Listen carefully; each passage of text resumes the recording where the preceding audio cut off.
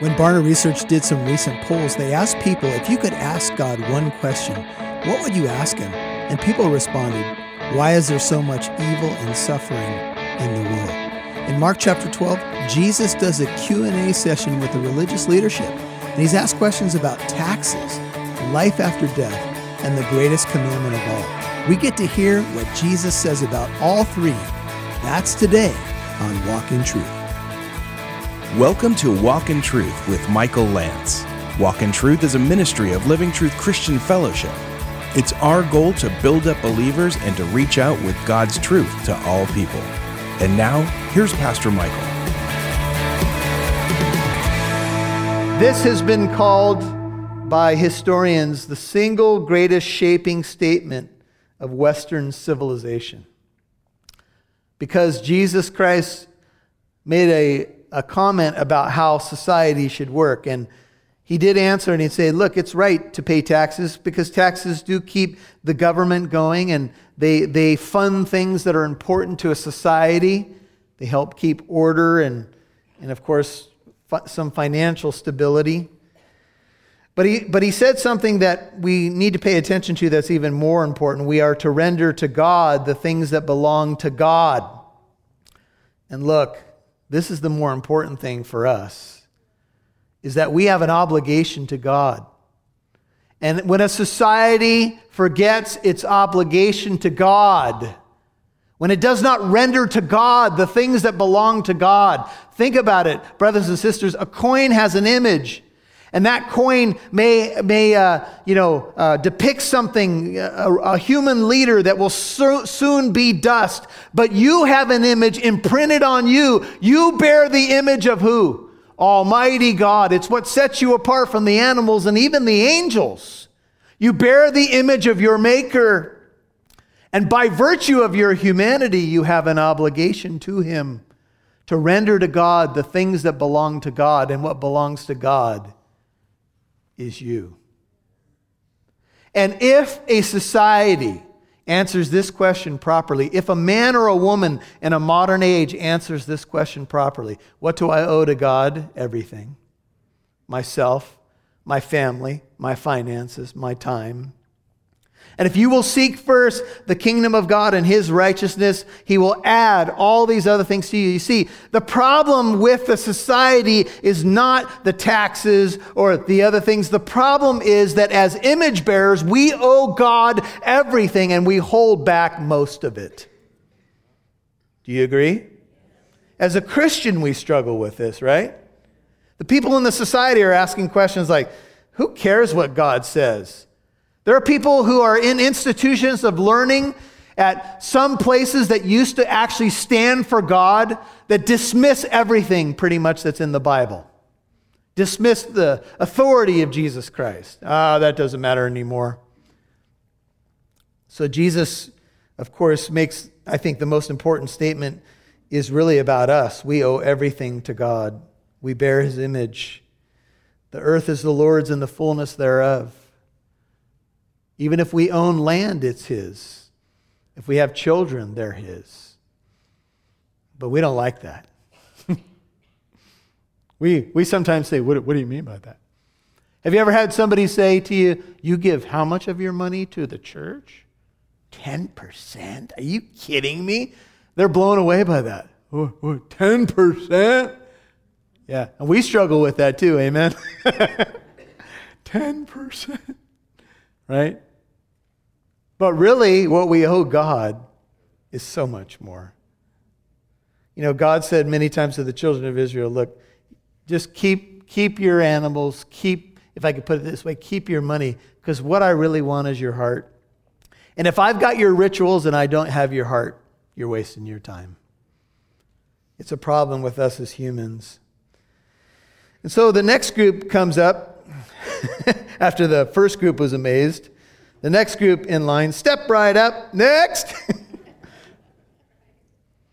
This is kind of what we used to do at the racquetball court. We'd have a challenge court, and you'd beat the challenger, and after they lost, you just wait for the next opponent to come. Next.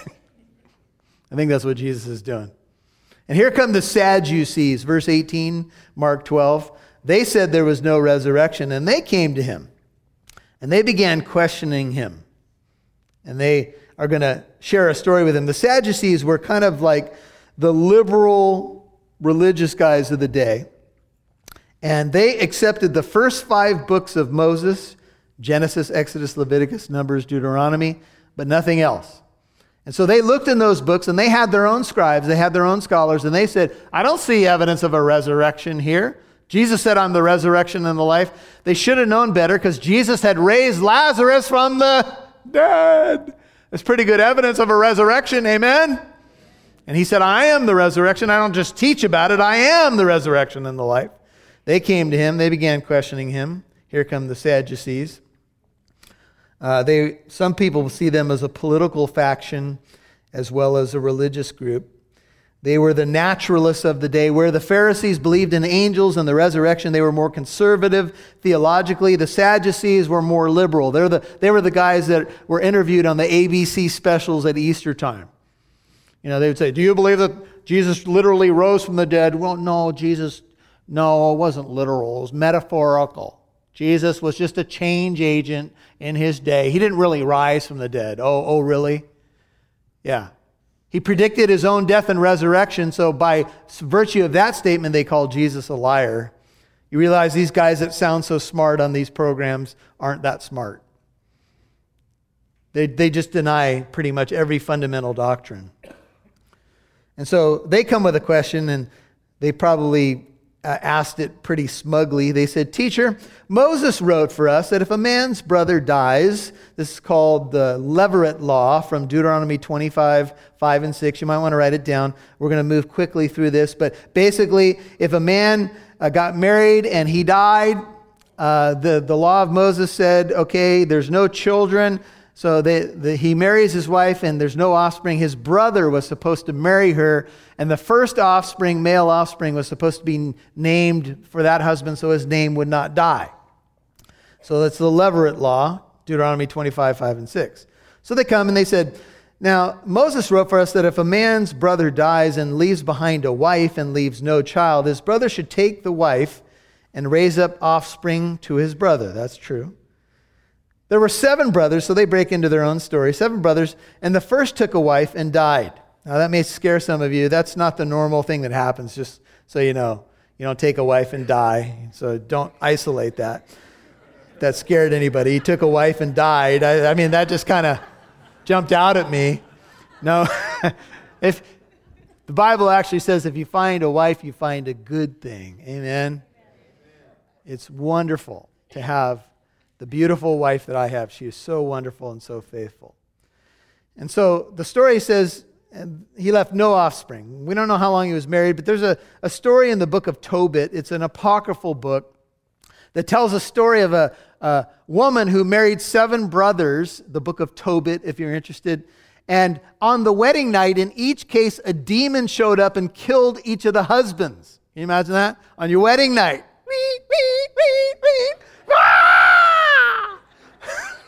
Dead. Book of Tobit. Did they pull this from the book of Tobit? We don't know for sure. But it's a scary story. It might have been one of those scary novels of the day. Book of Tobit. Dead. Wedding night. So, we're not sure, but notice the second one took her, verse 21, and died, leaving behind no offspring. The third likewise. Now, if you're number 4, would you be asking some serious questions like, someone taste my oatmeal, and I'm going to watch you, see what it does. So you have the third, and then 22 says, all 7 left no offspring. Last of all, you might want to put in your Bible, finally, the woman died also. So all 7 are dead, then she dies, and here's their question. Now, they think they've got him, right? In the resurrection, when they rise again, which one's wife shall she be? For all 7 had her as wife. I would answer, who wants her? In the resurrection, I'd be running if I saw her. Amen? But anyway, to go back to the story. See, they think this is awesome now. All 7 had her. So, okay, Jesus, if there is a resurrection, which one is she married to in the afterlife? And they think, this is it. We got him. In the Mormon church, there is a teaching where they say your marriage is sealed for time and eternity in the temple, and that you have a forever family. And so it's the idea that you're going to be married in the afterlife. And just a side note, the Mormon church has taught over the years that women who enter into this eternal state are eternally pregnant.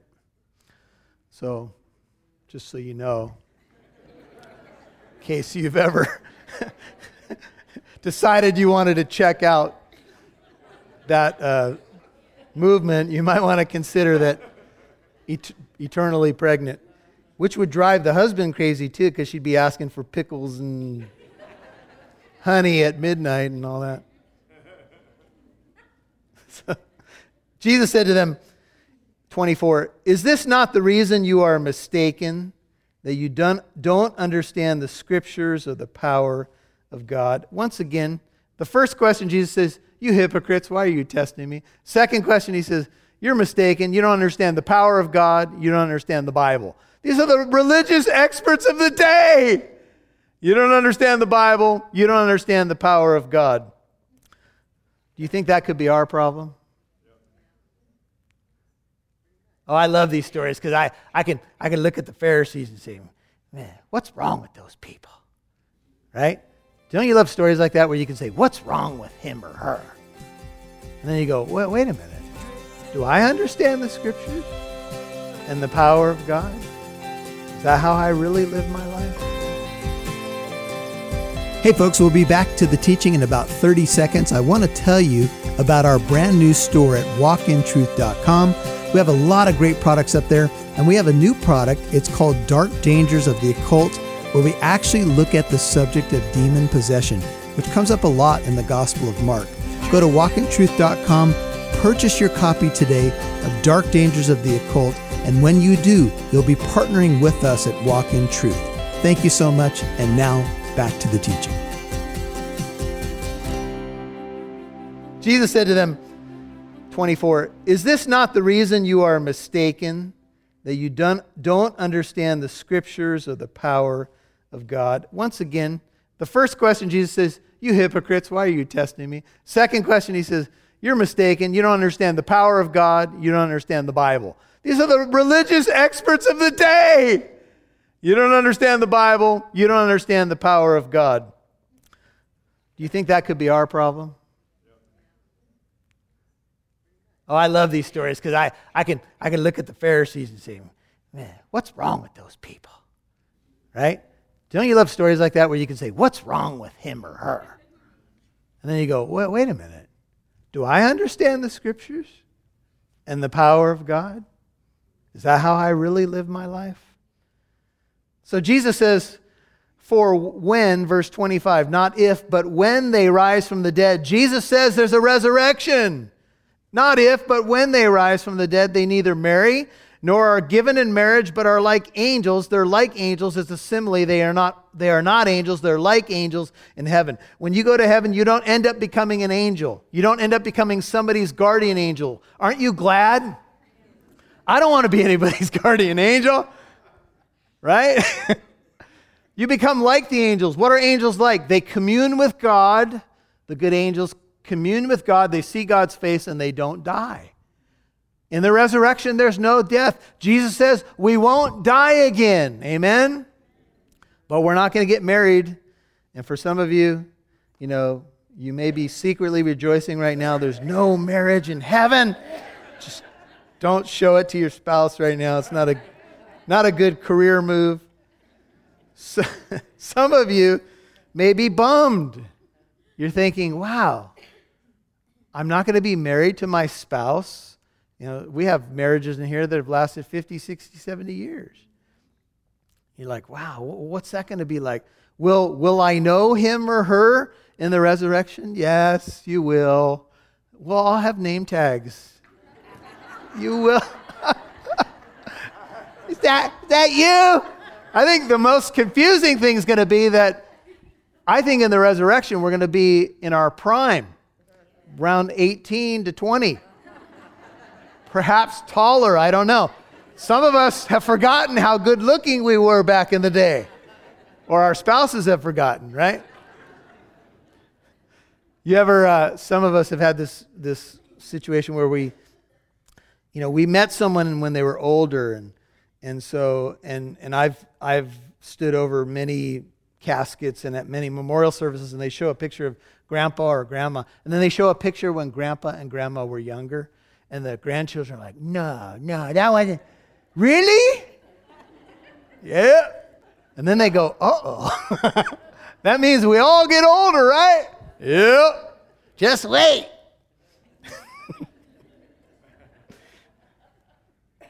But regarding the fact, 26, that the dead rise again, it's what? A fact. Have you not read in the book of Moses, in the passage about the burning bush? That's the book of Exodus chapter 3. How God spoke to him saying, I am the God of Abraham, the God of Isaac, and the God of Jacob. What did God make with Abraham, Isaac, and Jacob? He made what? A covenant. He's the covenant-keeping God. He's not the God of the dead, but of the living. You are greatly mistaken.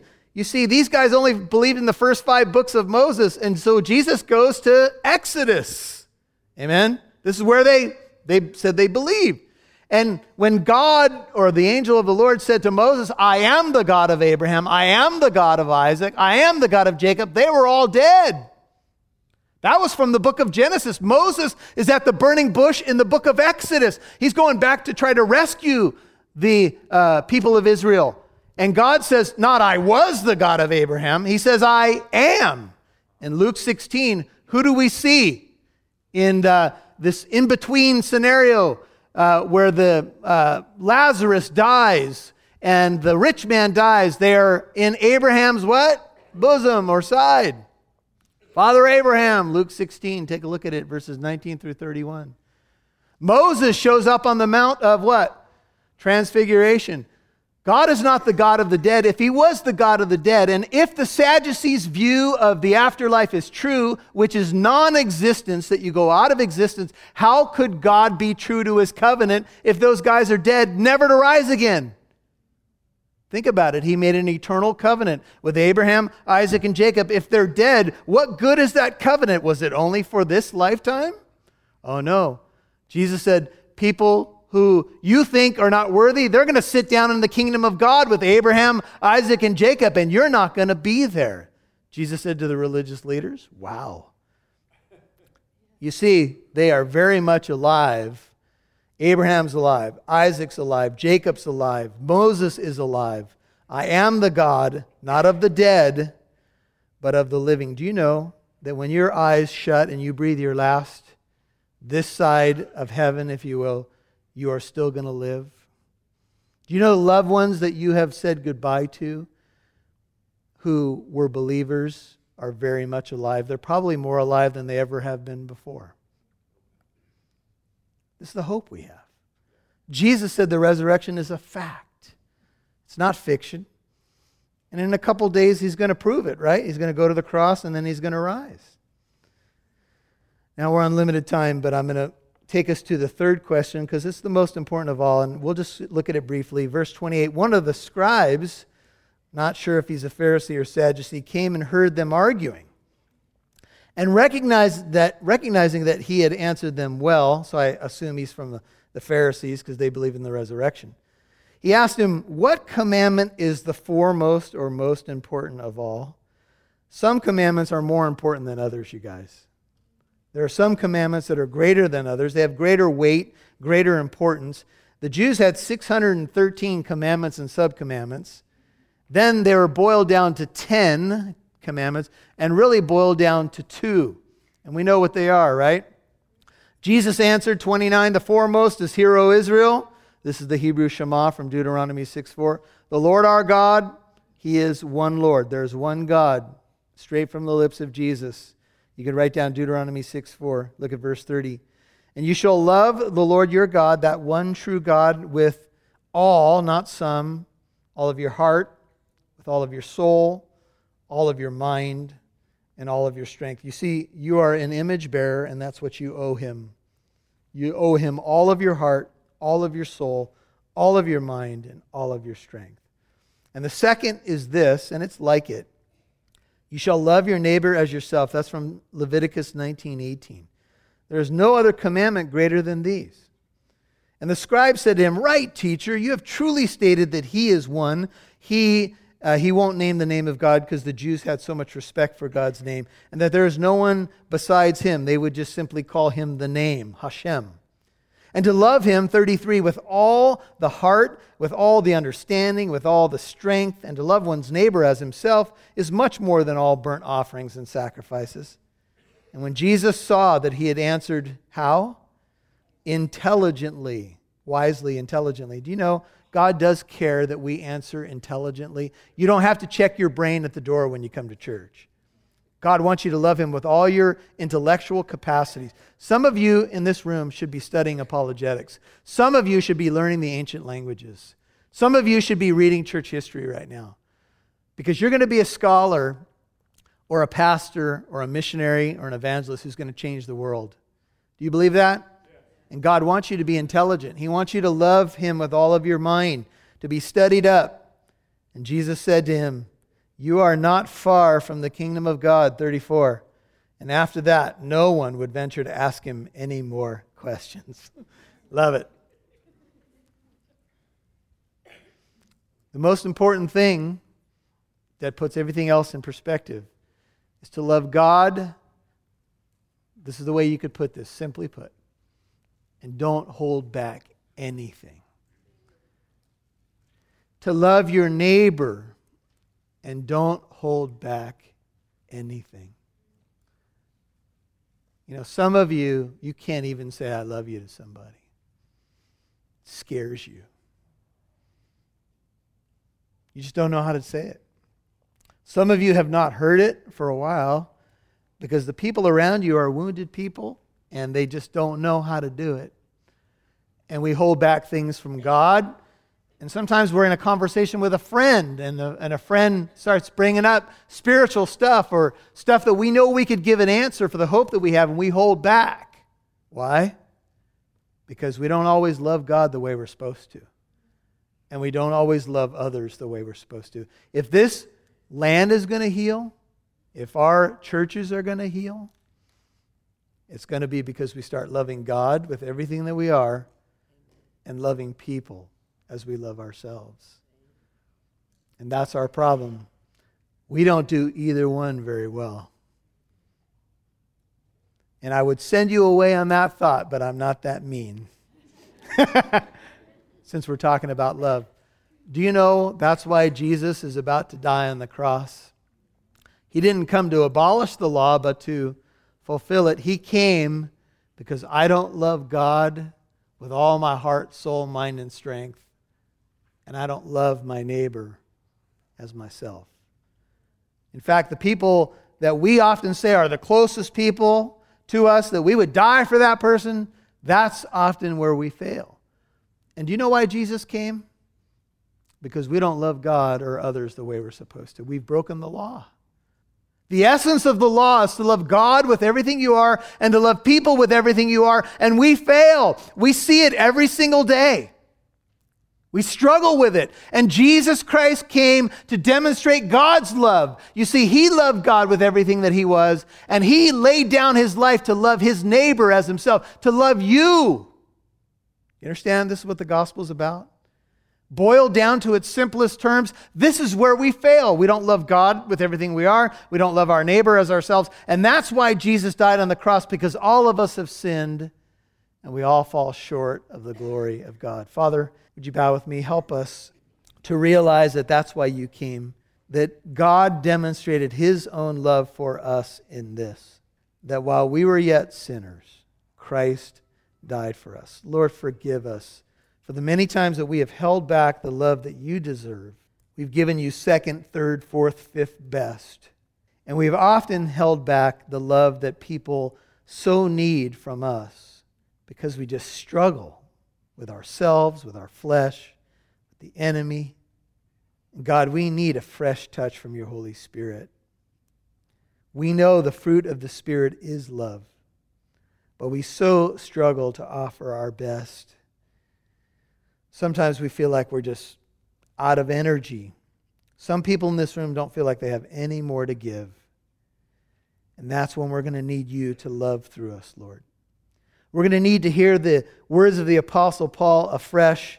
It is no longer I who live, but Christ lives in me and through me, and the life that I now live, I live by faith in the Son of God. With your heart and head bowed, if you've not met Jesus as your Lord and Savior, He loves you. God so loved the world that He gave His Son. If you would believe in Him, you won't perish. You'll have everlasting life. You'll be resurrected to a resurrection of life when you die. When you die, you'll go to heaven, and then on the day of resurrection, you'll be resurrected. And you can know that life right now, so don't let anything stop you. Don't let your pride, self-sufficiency stop you. If you need to rededicate your life, you can do some business with God and just say, Lord, I believe. Forgive me. Thank you for dying on that cross. Pray it right now if it's you. Thank you for your resurrection from the dead. Thank you for saving me. I trust you. Maybe you need to renew that trust today. Maybe you need a touch of increased faith. May the Lord meet every need. Lord, may you meet every need in this room. May you wash over your people. May you encourage the person who just opened their heart to you. We just want to say we love you and we praise you in Jesus' name. Amen. Hey folks, this is Pastor Michael. Really appreciate you tuning in to Walk in Truth today. Just want to remind you about our store at walkintruth.com. We have a lot of new products up there, a lot of exciting topics with apologetics and studies of different subjects. One of the things that's up there right now is the anatomy of a fall, how to avoid a fall into sexual sin like King David did. A lot of practical teaching in that particular message. And I want you to go to walkintruth.com, click on the store. When you purchase any of the products, you partner with us in Walk in Truth to reach more people with the truth of Jesus Christ. If you believe in this ministry, that's one of the ways that you can partner with us. We appreciate very much you listening. Tell a friend about what you're hearing. Partner with us in prayer and go to the store and partner with us in giving. We appreciate it. God bless you, and we'll catch you next time on Walk in Truth.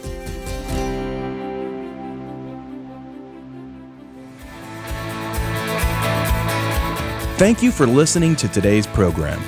If you'd like to listen to this message in its entirety, or if you'd like to visit our church here in Corona, California, visit our website, walkintruth.com.